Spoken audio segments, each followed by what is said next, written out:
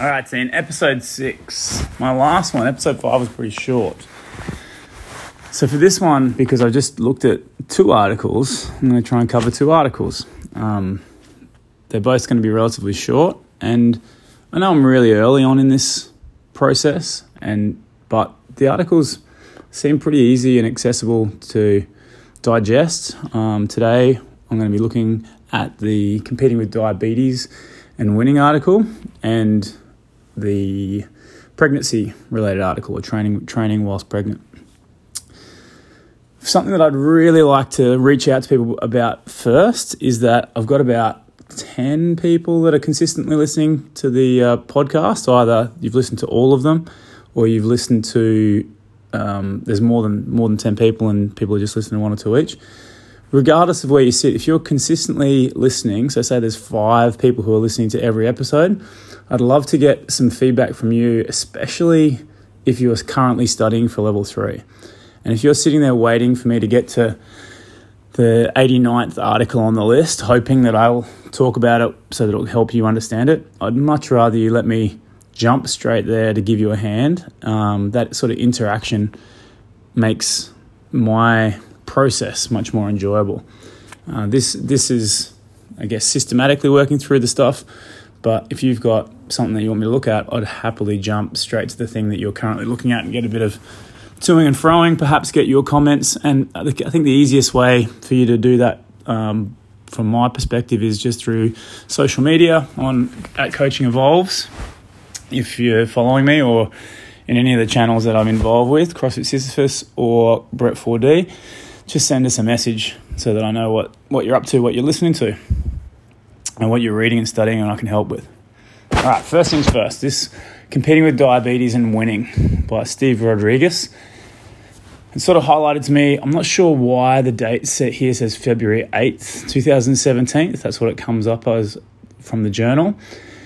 But it discusses Steve Rodriguez's CrossFit Fort Vancouver membership journey, I guess. He's about a year and a bit in at this point. I did a little bit of further research and found that he's still doing CrossFit. He's competed every year at the game, in the Open. Best finish of like top 2,500 in the world. So and with improvement every year. So dude's crushing it. He's a type 1 diabetic, but I think my confusion around the February 8th, 2017 date was that this is all based around 2011, and he's chasing down the sectionals.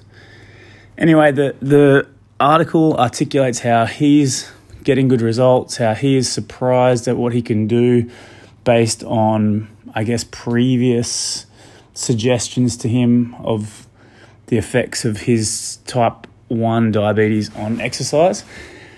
He finds that with his current diet, and he's following a zone diet at the prescription or at the suggestion of his local affiliate, that zone diet in conjunction with exercising has meant that he's consuming less insulin, which is great, and also that he's having a good time doing workouts where previously he thought he might have struggled with the longer workouts. Steve basically talks about his blog. He wants to run a blog. I didn't look up the blog because for the most part I'm looking at how does this information map across to you as someone studying the level 3, and what can we take out of it that as a more qualified trainer you have an awareness of. And when I read it, and I'll be honest, that article didn't jump out at me as being particularly eye-opening. If I'm going to take a learning outcome from it, it is to say that if you weren't already aware that the effect of diet and exercise on diabetes, in this instance type 1 diabetes, is profound and perhaps unexpected if we purely look at what the existing literature is. Now, from his personal experience, he probably was, it sounds like he was eating more junk, and now that he's cleaned up his diet, he has less of a reliance on insulin, which is fantastic. He also makes a really pertinent statement that, you know, his response and the reality is that anytime we have some data, we're really limited by the people that the data came from. So his response is a singular data point. It's only his, and it involves his exact physiology in combination with his diagnosis of type 1 diabetes. So how much insulin he needs and how much capacity and the effect of certain workouts on him doesn't necessarily map across to everybody else. But if we're saying, how does this look at in a level 3 test question? Can someone with type 1 diabetes do CrossFit? The answer is yes. And why do we know that answer is yes? Because anybody can do CrossFit. It's infinitely scalable. In this instance, Steve doesn't have to scale anything, which is pretty cool. He's taking note of what he eats when he eats it, and taking note of what workouts he does and what the effect that has on his blood sugar. Because as a type 1 diabetic, he'd be regularly monitoring his blood sugar, given that if we aren't aware of it, that my understanding of type 1 diabetes is that they're born with a inability to create their own insulin. So their pancreas doesn't create insulin. So they have to extraneously inject insulin in response to blood sugar getting higher than what is safe. And horrible disease, just purely from the inconvenience, I guess, of having to always have your insulin on hand and always be monitoring your blood sugar to ensure it doesn't go too high up.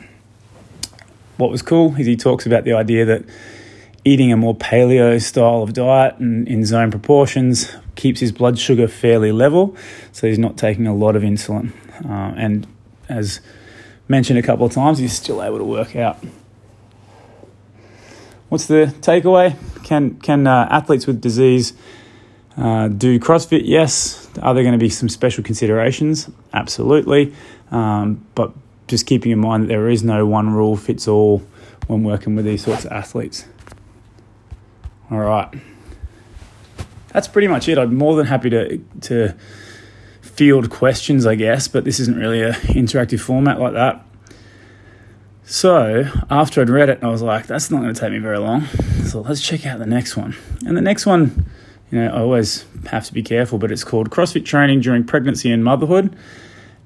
And I guess it sort of falls under the same umbrella. Not to say that being pregnant or being a mother is a disease. It's a good way to get yourself cancelled these days. But an athlete with any hurdle to doing the program as it's written, whether that's being unfit, whether that's carrying a disease, whether that's being sad, having mental health problems, whether that's being type 1 diabetic or pregnant, all these things talk to our abilities as coaches to adjust the program to meet people where they're at on the day. Now, this whole article is on pregnancy, and it's really interesting. It talks about pregnancy and motherhood and CrossFit training during those times as a new scientific frontier. What I read from that, and what Dr. Cooker Perkins and Hannah DeWalt have done a great job of, is just comparing the existing research back in 2017, the existing research and recommendations to what people in CrossFit gyms see pregnant people doing all the time. I thought this is an opportunity for me to sort of explore and share my personal guidelines to coaches with respect to coaching pregnant athletes.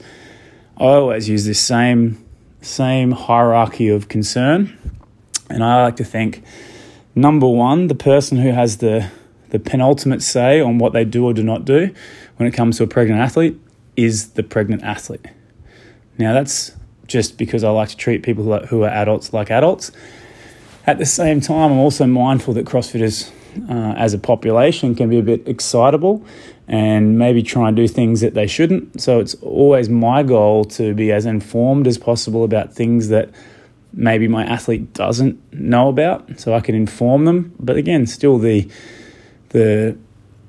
ultimate decision rests on their shoulders, because you could go and do that stuff on your own anyway. So, for example, we've got an athlete at the moment who's in her first trimester. She's doing most things, and I always talk to her and say, look, remember that there are dramas associated with some ladies as they lay down. So consider what we do with sit-ups, obviously spinal compression and regular ab exercises have a direct effect on the ab muscles, which are in the process of making space for your baby to grow. That's why often ab exercises are avoided. We have to be mindful that your heart rate doesn't go up. You have a ginormous metabolic load in as much as this new task that you're undertaking, growing another human, has physiological expenses associated with it. So we want to make sure that that is able to be maintained as a priority. If you start getting all panicked because you're trying to win a workout, then we have a greater risk. Keep the temperature as low as is plausible. We don't want to overheat. And that's pretty much it. Ask the athlete what exercises they're happy to do. The second person that I always consider to be an authority is their doctor. And that's usually my reference point. If the athlete's like, I don't know, I'll just try it. I'm like, have you chatted to your doctor about this? At this stage of your pregnancy, are there things that they want you to do? Are there things that they want you to avoid? Are you comfortable doing, impact activities, for example?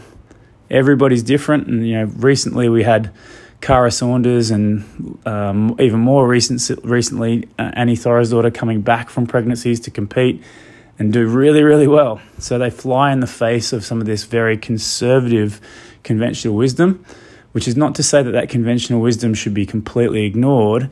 It just has to be tempered with as many factors as possible.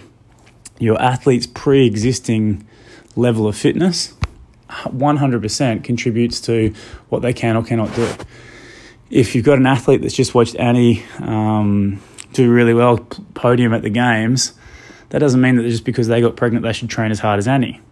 If you were already training that hard, then you could probably ratchet it back a few steps and still be well within your tolerance. But the flip side of that is I'm always reluctant and discourage increasing exercise intensity for somebody who's found out they're pregnant. Maybe you're asking yourself, why would someone want to go harder once they get pregnant? Well, in my experience, people might feel as though this pregnancy is going to lead them to putting on weight, and they want to offset that weight gain with extra activity. I'll always discourage that.